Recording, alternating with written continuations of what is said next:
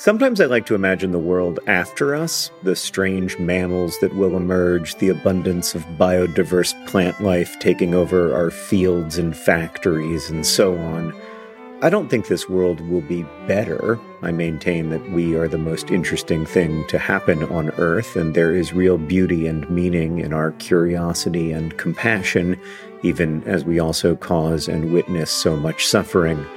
But at any rate, there will be a world after us, after each of us. And that's why there's life insurance. It exists to provide a financial safety net to those who love and count on you. Policy Genius's technology makes it easy to compare life insurance quotes from America's top insurers in just a few clicks to find your lowest price. With Policy Genius, you can find life insurance policies that start at just $292 per year for $1 million of coverage. Some options offer same-day approval and avoid unnecessary medical exams. So save time and money and provide your family with a financial safety net using Policy Genius. Head to policygenius.com or click the link in the description to get your free life insurance quotes and see how much you could save. That's policygenius.com. Policy Genius, because there will be a world without us.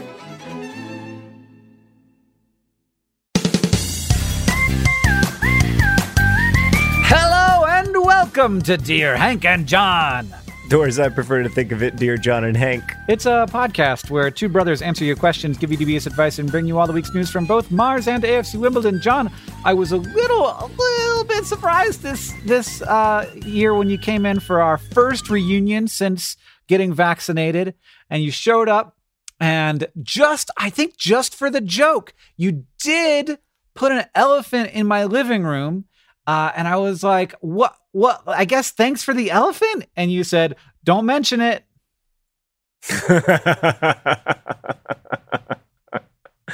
I liked that.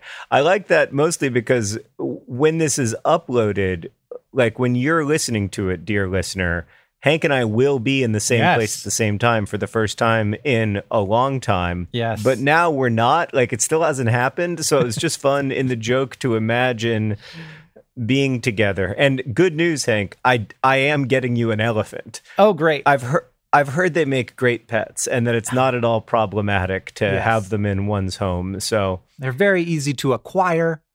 No big. Is your son maybe a little one? Is it a little one? It's not a little one. It's a regular sized one. Hank, before we answer questions from our listeners, I think it's important to discuss a really troubling development on TikTok, which is that on June 3rd, 2021, you made a TikTok, and the TikTok begins with you saying, "Oh no, Oren would like to say happy birthday." Oren is Hank's 4-year-old son.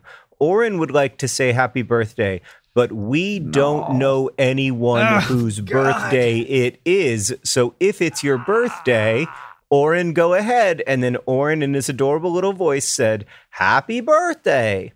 And it was a great TikTok. It did very well. It got a lot of traction. Lots of people were like, "Oh, it's my birthday. Oren, thank you for thinking of me." You know who else's birthday it was, Hank? It was your only niece's birthday. I mean, all of this is true. I have no defense. Oren, and obviously Oren knew. Like Oren was knew. Like, it's somebody's birthday. Knew. He had the feeling, and somehow you didn't have the feeling, or even like I don't know, occasion to Google it, because like it's not like you have to text me or something. Like you could just Google Alice Green's birthday. I know because Alice and Henry are obsessed with the fact that Google knows who they are, like the "Hey Google Home Assistant." Oh my God. You could Google Alice's birthday. It's available online publicly. So anyway, next time Oren's like, "Hey, Dad, I feel like we need to be saying happy birthday to someone," listen to him. Okay. I mean, he is very smart. He knows a bunch of stuff that I don't know. The other day, he was outside and he was peeing. He was leaning against a tree and peeing like a good Montana boy. And he said, "This is a walnut." And I was like, "What's a walnut?" And he was like, "This." And he looked and he pointed at the tree. "This is a walnut." And I was like, "That's a walnut?" And he was like, "Yeah." And I was like, "What do you mean?"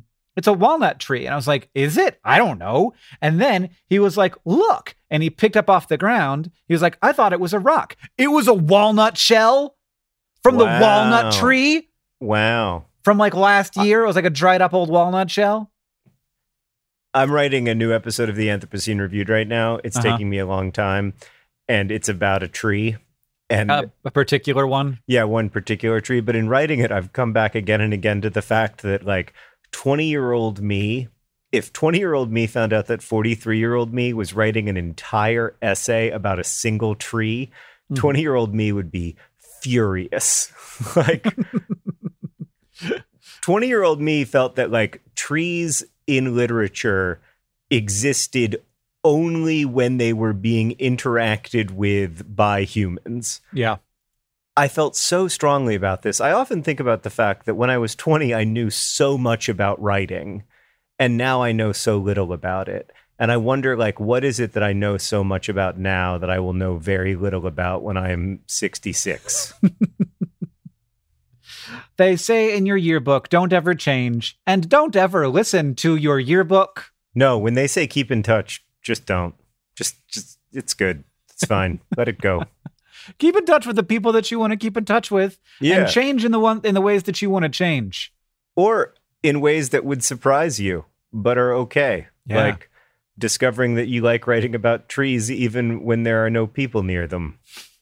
Man, I was probably the world's biggest believer in if a tree falls in the woods and no one is there to hear it, it does not make a sound. Like that was like my foundational understanding of being a human being in the world. Oh, man. And now I'm like, man, those trees, they're good. They're like, with or without us, they're good.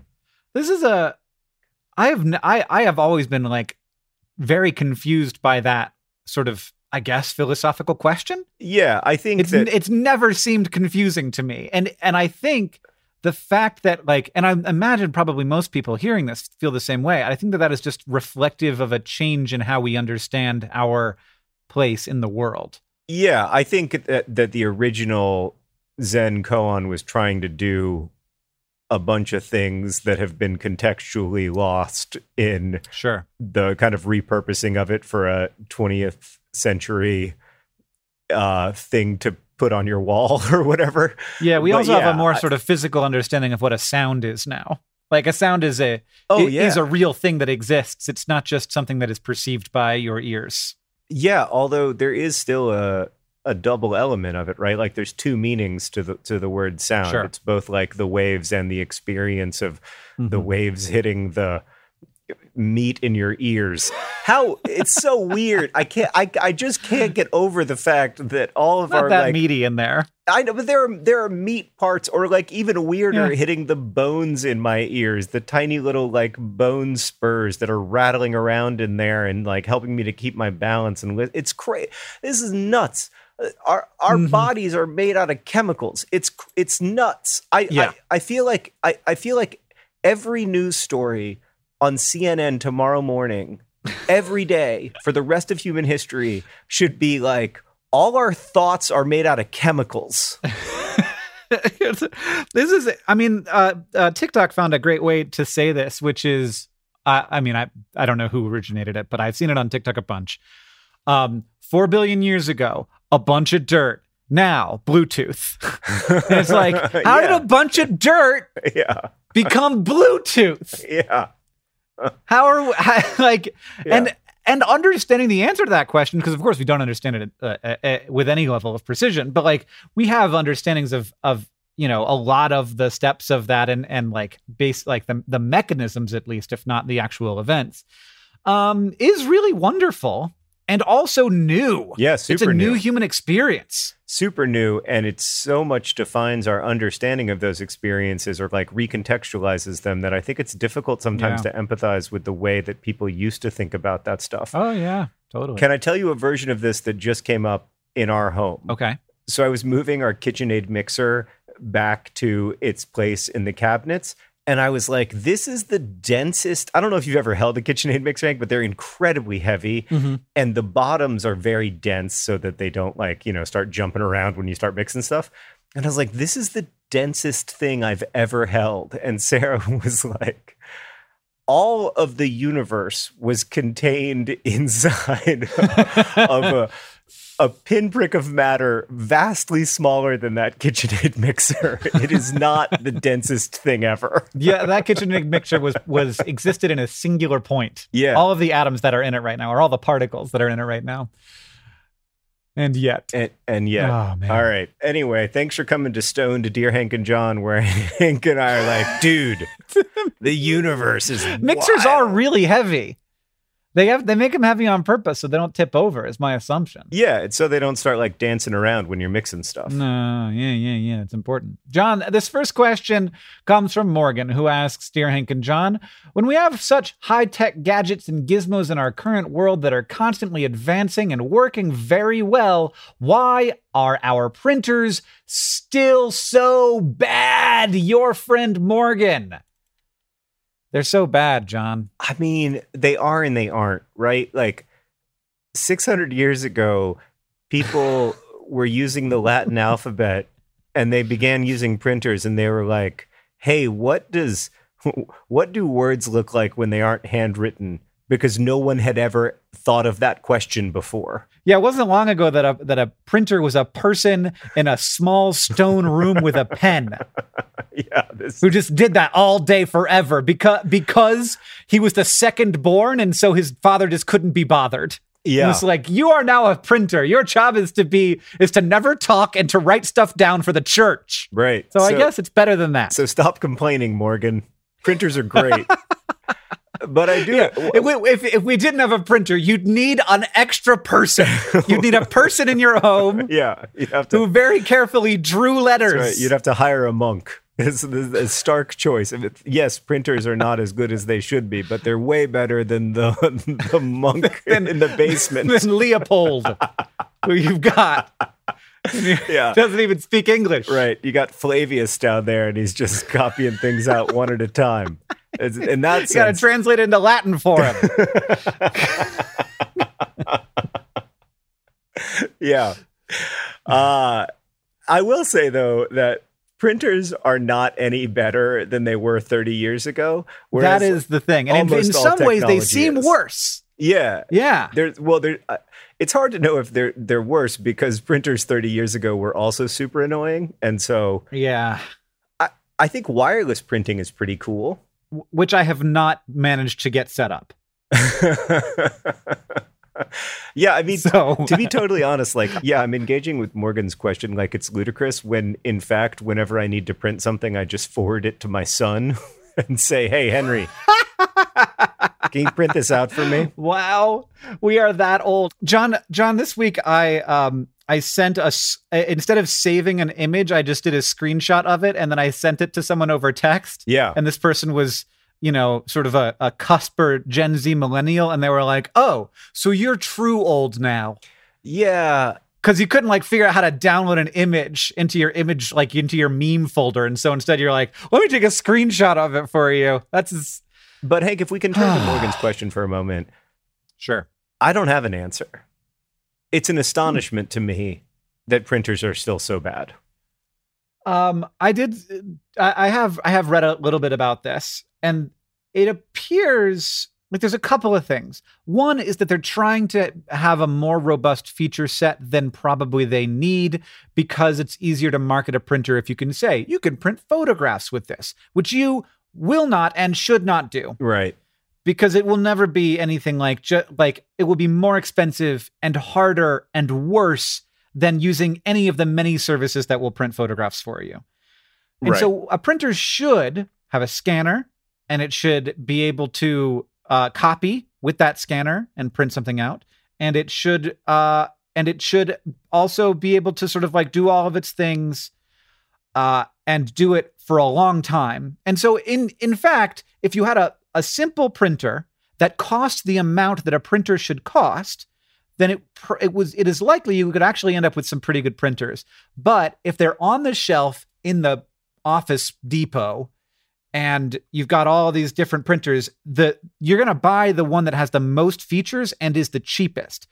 And what you end up with is a printer that has a very small ink cartridge because they're going to price that printer lower than how much it costs to actually make the printer. Because they're in the ink sales business. Because they're in the ink sales business, and so they will do everything they can to get the cost of the printer as low as possible, but also to further lower the cost so that they can get you buying ink for the rest of your life. So tiny ink cartridges that tell you that they're empty before they're empty, and the printer won't accept an ink cartridge from any other company. And they have all these features that can break because the printer isn't designed to be robust, because it's designed to get you to buy it when you are making a choice between it and 20 other printers that are all in the same race to the bottom. Yeah. Which iPhones aren't engaged in that. Like, they aren't racing to the bottom. Apparently Apple can charge whatever the hell they want for a phone, and I'll still pay.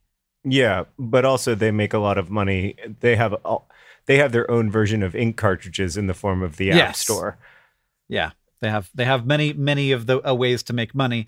And so I'm a little bit surprised, frankly, that Apple hasn't been like, you want a good printer? Here's one. It costs $600, instead of getting you subscribed to the ink that you will have to buy forever and be annoyed by, and it goes dry every 2 months. Yeah. Well, anyway, thanks for coming to Old People Complain About How Things Aren't as Good as They Used to Be. An exciting new podcast from Hank and John that's breaking ground in the field of old men yelling at clouds.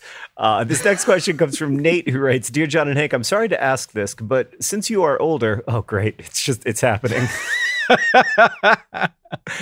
Since you are older, at what point do you change your hair color on official documents such as driver's licenses to gray? Nate, I don't like this question.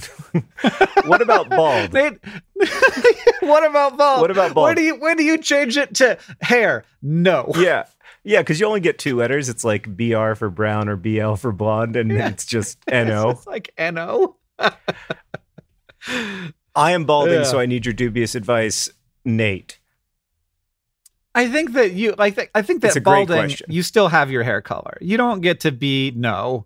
I think you should get to be no. Though I think you should have the option then where you could say, like, I think you should. Insofar as I have head hair, it's red / I'm bald. So your question is it's as a situation. The Zen masters would put it, a question wrongly asked. It's interesting to me that my license, like that is part of the process. And it used to be that, like, on a passport, it would describe. So I know about this because I was recently doing research on someone who, there was no photograph of them, but there were like reproductions of what they looked like, because on their passport or travel documents, they would write what they looked like, because there wasn't an easy way to put a photograph on it. It was like, so she had a chin dimple and her face was oval and her eyes were blue and like all that. So you have some idea of what the person looked like, but that is like held over even in a world where there's a photograph on the thing. Yeah. So it's like, what color is my hair? I don't know. Look at the picture. Well, also, I might have dyed it, and I don't want that to invalidate my identification. Yeah. But it is weird in a world of retinal scans to still have to list your hair color on your driver's license. I feel like, Hank, you still have the hair color you always had, whereas I don't. I have... You are more salt and peppery, for sure. Yeah.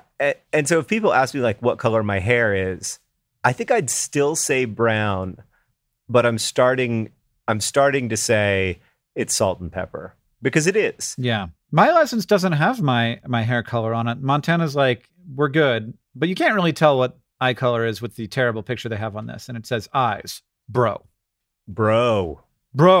So I do have eyes. Here's what I'll say in answer to the question, though. In my experience, you never switch too soon. Like, nobody ever says, like, I have gray hair before they have gray hair. So, like, if you're thinking about switching, go ahead and switch. Well, I imagine it happens when you go in. Like, do you tell them what your hair color is, or do they look at you and then they write it down? Like, they're the professional on what color hair you have. You go in to get your driver's license. They look at your face. No, so I actually, I had a conversation at the DMV about this. This is just one person. Okay. But I genuinely don't know what color my eyes are. Uh-huh. They're mostly brown. They're a little bit hazel. And so I was like, what do you think? And the person behind the counter, obviously in the middle of a fairly long day, was like, what color are your eyes? I'm not here to like pass a series of aesthetic judgments on you. I just need to know what to put on the piece of paper. I'm about to go get my driver's license renewed because it is about to expire. And at that point, I might just go ahead and say gray because in Montana, licenses last like 15 years.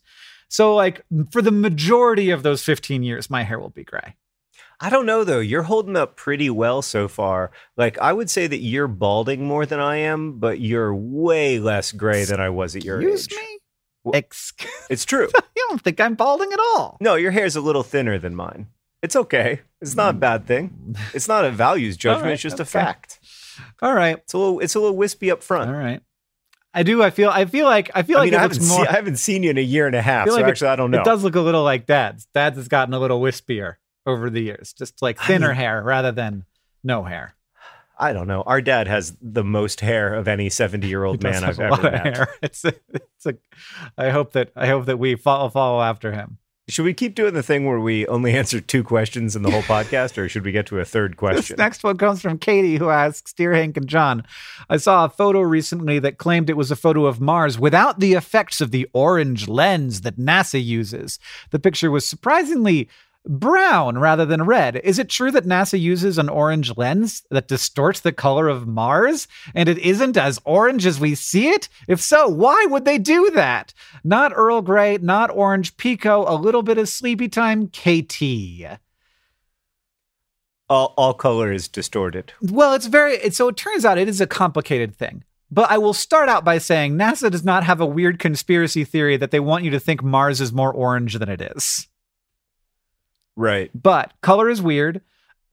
And what NASA is trying to do with the photographs that they are color correcting based on a bunch of stuff. So they like have these little colored things on the surface of the rovers where they can look at them and say, we know what color this is. We had it on Earth. We took a picture of it. We know exactly what color it is. And then we look at it in the Martian light and then we can like adjust based on that.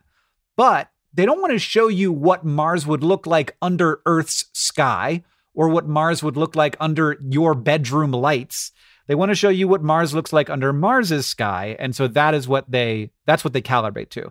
They try and make it look like what it would look like if you were standing on Mars. Whereas this picture that I think you saw, Katie, my guess is that is what Mars would look like if it were under Earth's sky. Which does look much more Earth-like. Right. Unsurprisingly. Yeah, that makes sense. But it turns out it's super complicated to figure out like what color something is on another planet or even anywhere, because light, like what light is hitting it, affects the color dramatically. Yeah, there's a great Tacita Dean line that I quote in the Anthropocene Reviewed book, "Color is a fiction of light," which is really beautiful and deeply true. Speaking of which, I should say, and I should have said this probably at the outset, but a huge thank you to everybody who pre-ordered the book and has been reading it and sharing it with their friends.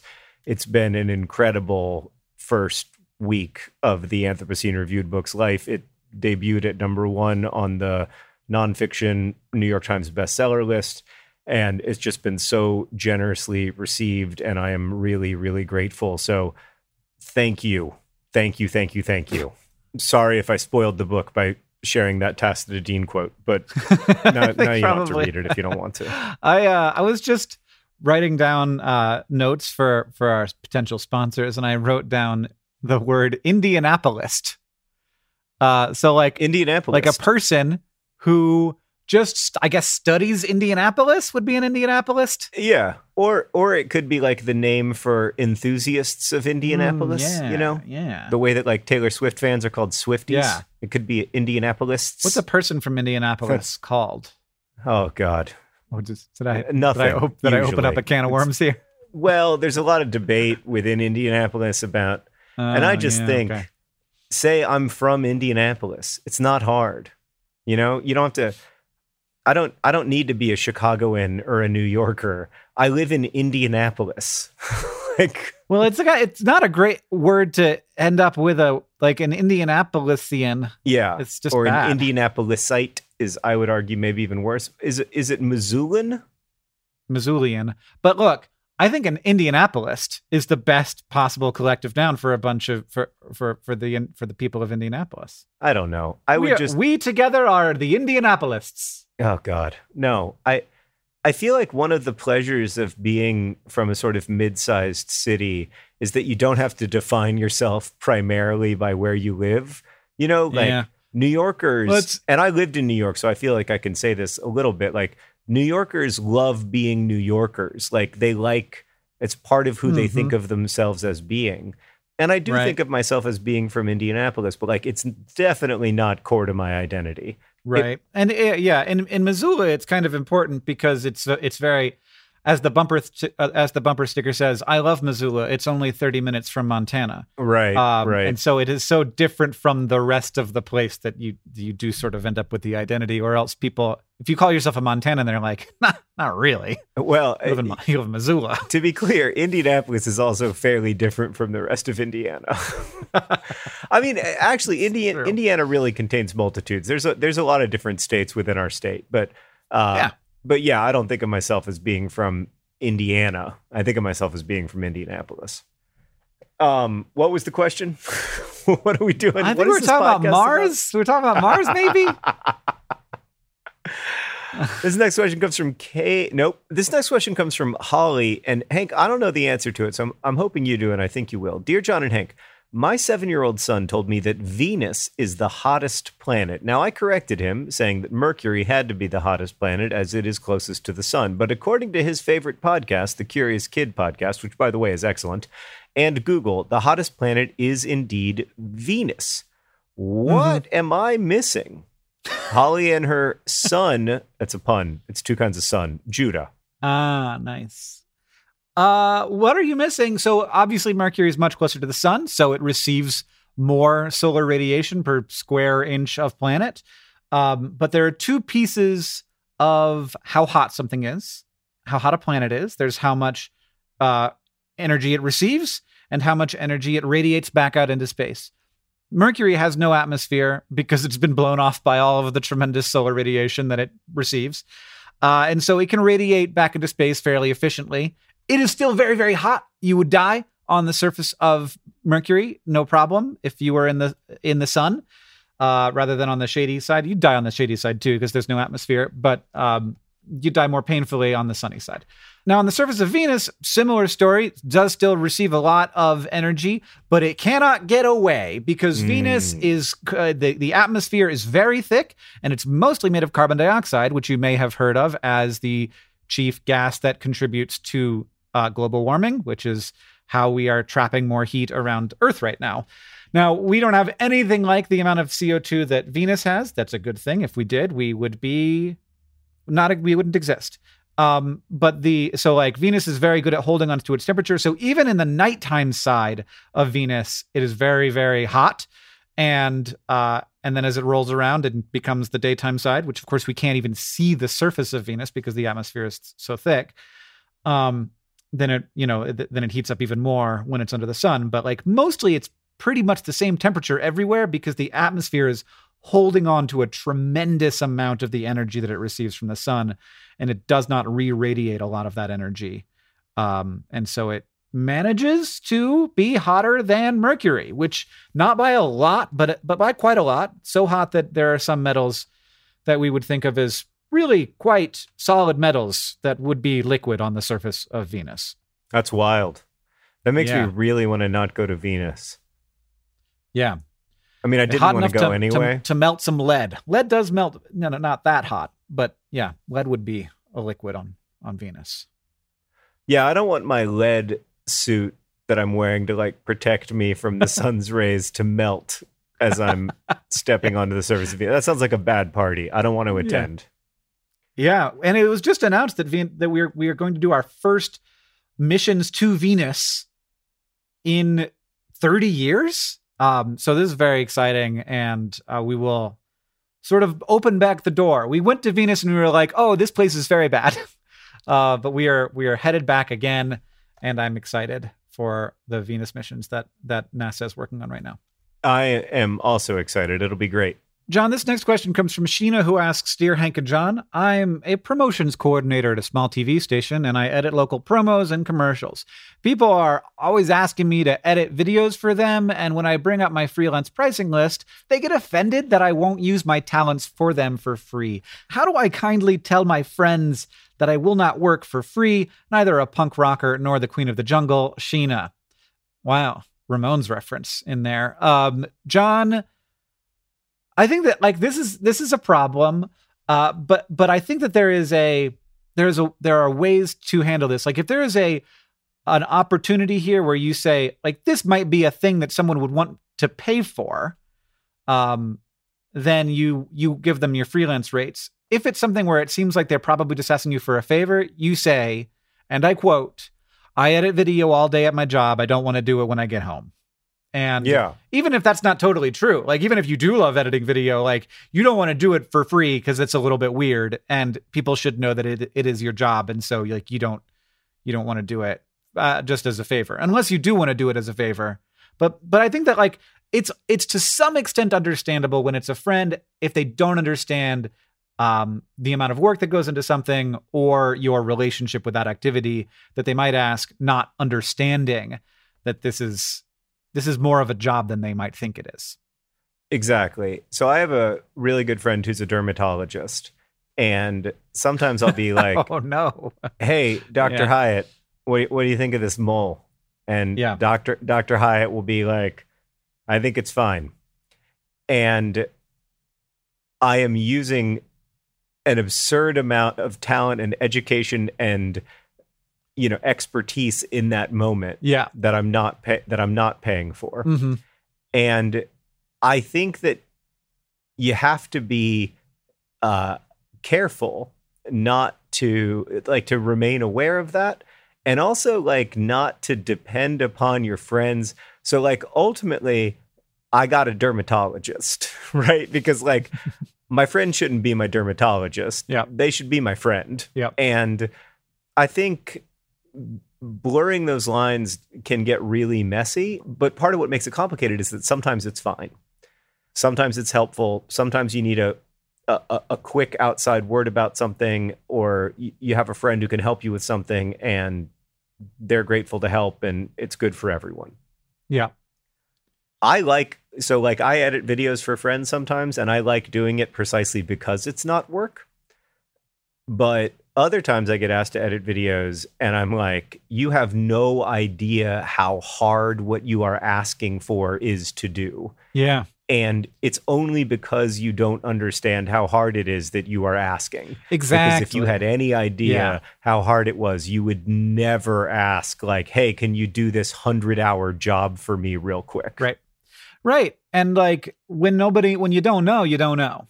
But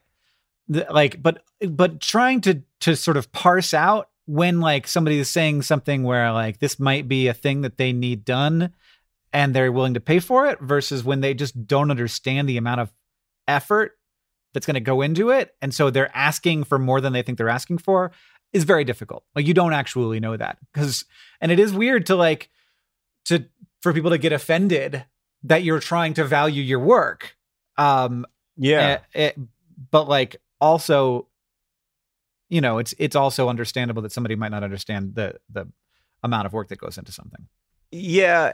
I mean, it's so complicated because transactional friendships, or friendships that are kind of based on a transactional approach to the relationship, are so empty for me, and so unfulfilling and so unpleasant really to feel stuck in. Yeah.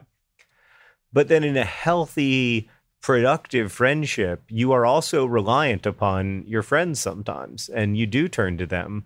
So like, is it, with our best friends, it's not at all transactional for me to say, hey, I'm going to be a little late. Will you order me some pizza?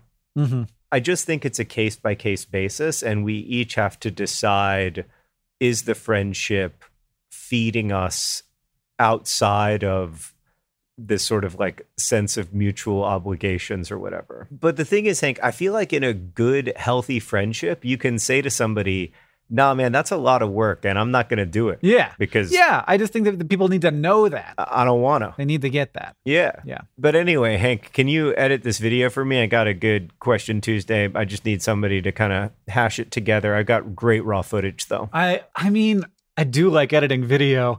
What I want to edit, John, is a reunion video. Oh, me too. Where we answer questions together. Yes. It's always so much fun to edit those videos, to be like, all right, we got 30 minutes of us being idiots. Yeah. How do I turn this into 4 minutes? Yeah.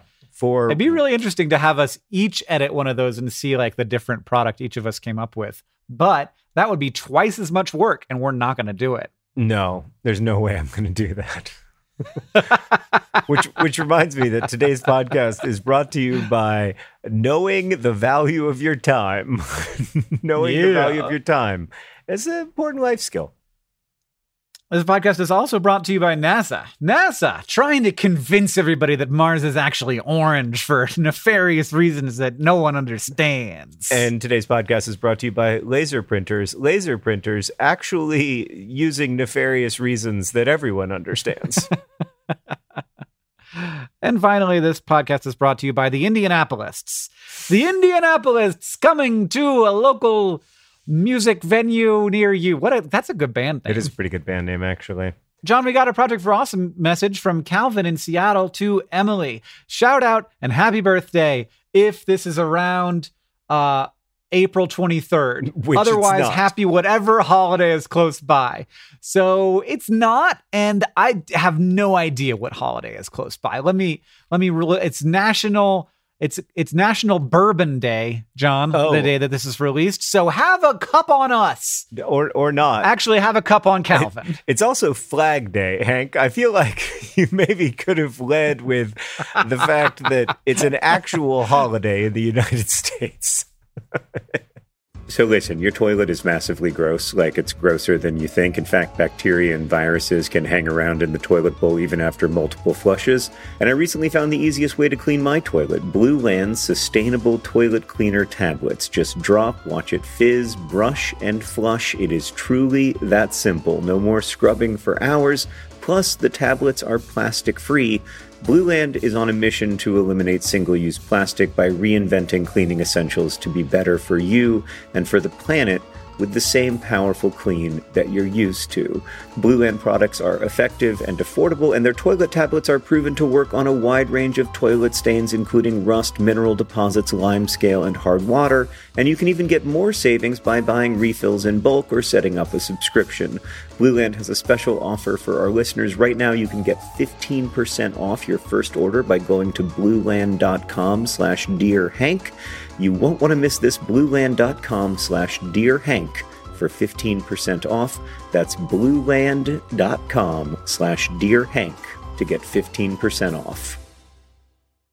This episode of Dear Hank and John is brought to you by ZocDoc. Look, there are, I think it's fair to say, some imperfections in the American healthcare system, but there are ways that it actually has recently gotten easier. I don't compromise on a lot of things, but I do not love feeling like I can't find the right doctor for me. And I've gotten very lucky that I have found some good doctors for me. When it comes to your health, there shouldn't be compromise. Don't go back to that one doctor who uses your appointment to catch up on the latest headlines / their family group chat / their crossword puzzles just because they're available right now or they happen to take your insurance. Instead, you don't have to keep going back to a doctor who you don't like. You can check out ZocDoc, a place where you can find and book doctors who make you feel comfortable, who listen to you, who prioritize your health. And you can search by location, availability, and insurance type.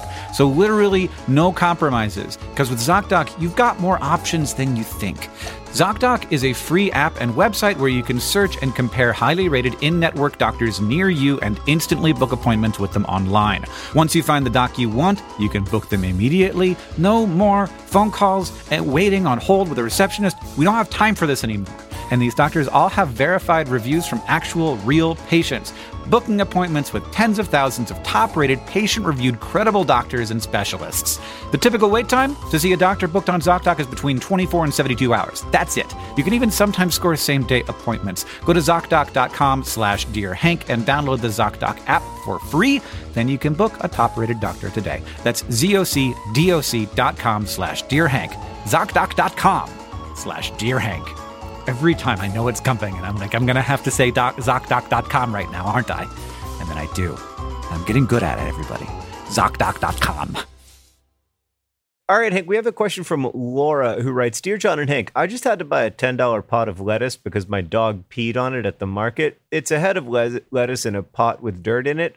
What am I supposed to do with it? It looks fully grown to me, but am I supposed to plant it? Am I supposed to take a few leaves off of it at a time? Do I just cut the whole thing off to have the freshest salad ever? I don't want to ask the seller because he's pretty mad at me on account of my dog peeing on his lettuce. Dubious advice would be greatly appreciated. Sincerely, Laura. Really great name specific wow, sign almost off, missed Laura. that.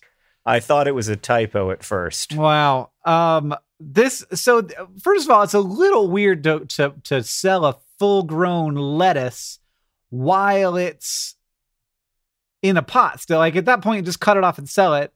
But you Not can't. just that, it's weird to have it on the ground at a farmer's market when everybody brings their dogs to the farmer's. Like, what do you think's going to happen? I don't know. I think that's a little bit the dog's fault. I'm not going to blame anybody. Like, also, my farmer's markets in Missoula, you can't bring a dog in. I think probably for this very reason. Okay. It's wild to me to think that you could bring a dog into a farmer's market, just like it's wild to lots of people in other places that you can bring a child into a bar, whereas in Missoula, there are no bars without children. Yeah, no, where else are they going to be? Yeah. I go to a bar that has a playpen area to put your child in. I'll tell you, I don't mind that in a non-COVID moment, but I mind it in a COVID moment. Yeah, no. I have not been to that bar in at least 18 months. I hope they've closed down the playpen just for the moment, but we'll see. Yeah, my guess is yes. I think I've done this, that you can take a leaf off one at a time, and maybe you can prolong the life of the lettuce. And what the lettuce is going to want to do is something called bolting, where it's going to send up its flowers to produce the seeds for the next generation of lettuce. The moment that happens, something occurs inside of the lettuce that makes the leaves taste bad. And so that's the thing to watch out for. If that looks like it's starting to happen, you're going to want to cut that lettuce and make yourself a real good salad immediately. Yeah. You don't want it to get even close to bolting, really. Yeah. So I'm a big fan of just eating it the moment it looks like you could eat it. Yeah. That's when it's freshest. That's kind of my guide. Yeah. That's kind of my guide with the garden. When the lettuce looks like, oh, I could probably eat that lettuce. It's a little softer, a little more pleasant, a little sweeter even maybe. So yeah. In my opinion, it's almost never too early to start cutting lettuce. Yeah, but lettuce is happy to be harvested while it is still in a pot. Doesn't mind getting its leaves yanked off. I think it's pretty used to that. But if you want to let it bolt and have a bunch of flowers, you'll be surprised by what happens, which is that the lettuce has flowers, and then it will have seeds, and then you can take those seeds and plant them next year if you want to grow your own lettuce. That's fun. We had our asparagus bolt this year because we didn't know that there was asparagus planted decades ago near our garden. Neat. And we were walking around one day and I was like, that looks kind of like an asparagus spear. Mm-hmm. And it was. So next year we're going to have asparagus. Asparagus has some kind of like weird growing season, doesn't it? Or is that the thing? Is the thing that grows up, is that the flower and you just have to like catch it before it does its branching? I don't really know, yeah. But I know it takes a while to grow asparagus, like it takes a few years, and that's why I've never planted it before, but then it turns out it was here all along. Hey, nice. By the way, we've had a great year in the garden, as you would expect from being fairly homebound, and yeah, not to brag or anything, but this weekend I harvested and processed over 2,000 strawberries. Wow. Yeah. 2,000. How did you count them all? Well, Hank, I don't know if you know this about me, but I'm a counter. I always have been. I love it. I love accounting. I love a good count. The irony is that I'm a terrible accountant, but I do love to count. So, yeah, well, basically you freeze them in trays and each tray fits 175 strawberries. So it's easy to figure out how many strawberries you've harvested. It was amazing, though. The cherry harvest here in Montana is looking really good right now, but we'll see what the squirrels have to say about that. But unfortunately, I think that you will miss the cherries while you're here. They will not be ready yet. That's okay. I feel like I've had my fill of fruit for some time. God, I love cherries. So I love strawberries. I mean, strawberries they're my favorite thing that we grow in the garden because it's amazing. Like, I understand how you grow potatoes and lettuce and peppers and everything because all that stuff tastes at least a little bit like dirt, you know? Mm-hmm. Like, lettuce tastes enough like dirt that I believe it came from dirt. Strawberries taste nothing like dirt. It's just, I can't even get my head around the fact that strawberries grow out of dirt. Well, I mean, there are lots of fruits that don't taste like dirt, and they all grow out of the dirt. I know, but it's like if you told me that like ice cream sandwiches grow on a vine. Yeah. I would be like, wow, that is surprising. Yeah. I maintain, I've said it probably 4 times on this podcast, that if like candy manufacturers came up with grapes, everybody would freak out. Yeah. That's so true. They'd be like, I cannot believe that you made that. It explodes in your mouth and it's so sweet. Yeah, I would like to try to grow grapes someday, but it seems like it's a lot of work. We have neighbors who have a grapevine on their fence. It's like Concord grapes, like big hunkin' seeds in them. Yeah. So you have to spit the seeds out, but they are so good. Yeah. And they're like right on the road, so you just kind of take them. Right. Because it's like, well, I mean, like, hey, they're on your side, but they're also on our side, so we're going to take them. I've got a policy that if you're walking by my garden and you're in need of a strawberry, please God, take one. Last thing I need is another strawberry. Oh, God. Right now. Yeah. It is. I mean, it also, just to state the obvious, it is wild to me that strawberries, until quite recently, had to be eaten in like a 2-week window. Like, you know, like it was 150 years ago, you had strawberries 2 weeks a year, and the other 50 weeks a year, you thought about having strawberries. I mean, that's what cherries are like in Montana. Like it's either you have too many cherries or you have no cherries. Those are the 2 states of being. Yeah. But God bless those too many cherry weeks. They're real good. All right, Hank, we need to move on to the news from Mars and AFC Wimbledon. What's the news from Mars this week? Well, excitingly, so the InSight lander has figured out a way to get a power boost. You may have heard that it is having some struggles. It's covered in Martian dust, and it has learned a new way to clean itself. So we're getting a little worried that InSight's going to basically end its mission because it's so covered in dust. It's also that Mars is at its aphelion right now, which is the furthest point from the sun. During that time, the lander goes without its science instruments so that it can serve power for its heaters and other important parts. But the team behind the lander wanted to see if they could get a few extra days with their instruments by clearing dust away from the solar panels and getting a boost. So they did a very weird thing. They made the solar panels dirtier. They used the scoop on the InSight's robotic arm to pour a bit of sand onto the solar panels. They poured the sand at the windiest time of the day so that the wind blew the sand, the bigger, chunkier sand, across the solar panel. And that took some of the bits of dust with it. This worked, boosting the power on the InSight. So that's like really good news for the InSight mission, which has been a little bit plagued with problems. But that they have this new way of saying, okay, it's going to be windy. Wind is coming up. Put a little bit of sand on there. The wind's going to be able to blow the sand because the sand is bigger than the dust, which has such a low profile that the wind just goes right over it. And so they've been able to boost the power on InSight. Great news. That's pretty cool and a very interesting counterintuitive solution. Yeah. Sometimes the thing you got to do is put more dirt on your dirt. Yeah, it's like, this is so dirty. What should we do? More dirt. It's also a situation where the only tool available to you is dirt. So why not try to use it? The news from AFC Wimbledon this week is that longtime AFC Wimbledon CEO Eric Samuelson, who was chairman of the club for over 10 years from the very bottom rungs of amateur football all the way up to being a team in the 3rd tier of English football, and is one of my personal heroes, I have to say, because he ran the club all those years for no salary, just as a volunteer, like so many other people volunteer their talents and time to the club. He has written a book. It's called All Together Now, How a Group of Football Fans Righted a Wrong and Brought Their Football Club Home. And it's a wonder. I mean, admittedly, I am hugely biased as an AFC Wimbledon fan, but it's a wonderful book. It's such first off, it's just a great story.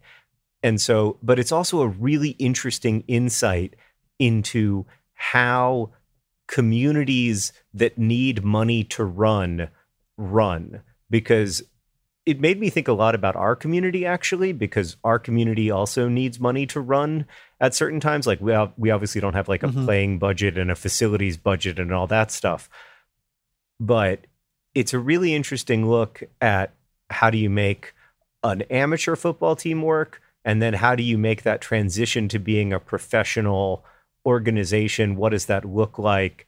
And what are the challenges in it? And I just thought it was really fascinating, really fun, and I loved it. Now, I mean, every night I would get into bed and start reading this book, and I would have a smile on my face, and Sarah would be like, I've never seen you so joyful when reading a book. And I was like, I love every page of this thing. It's just incredible. It's great backstory, great insight into what everyone was thinking, as these big events were unfolding. And I just thought it was awesome. So it's called All Together Now.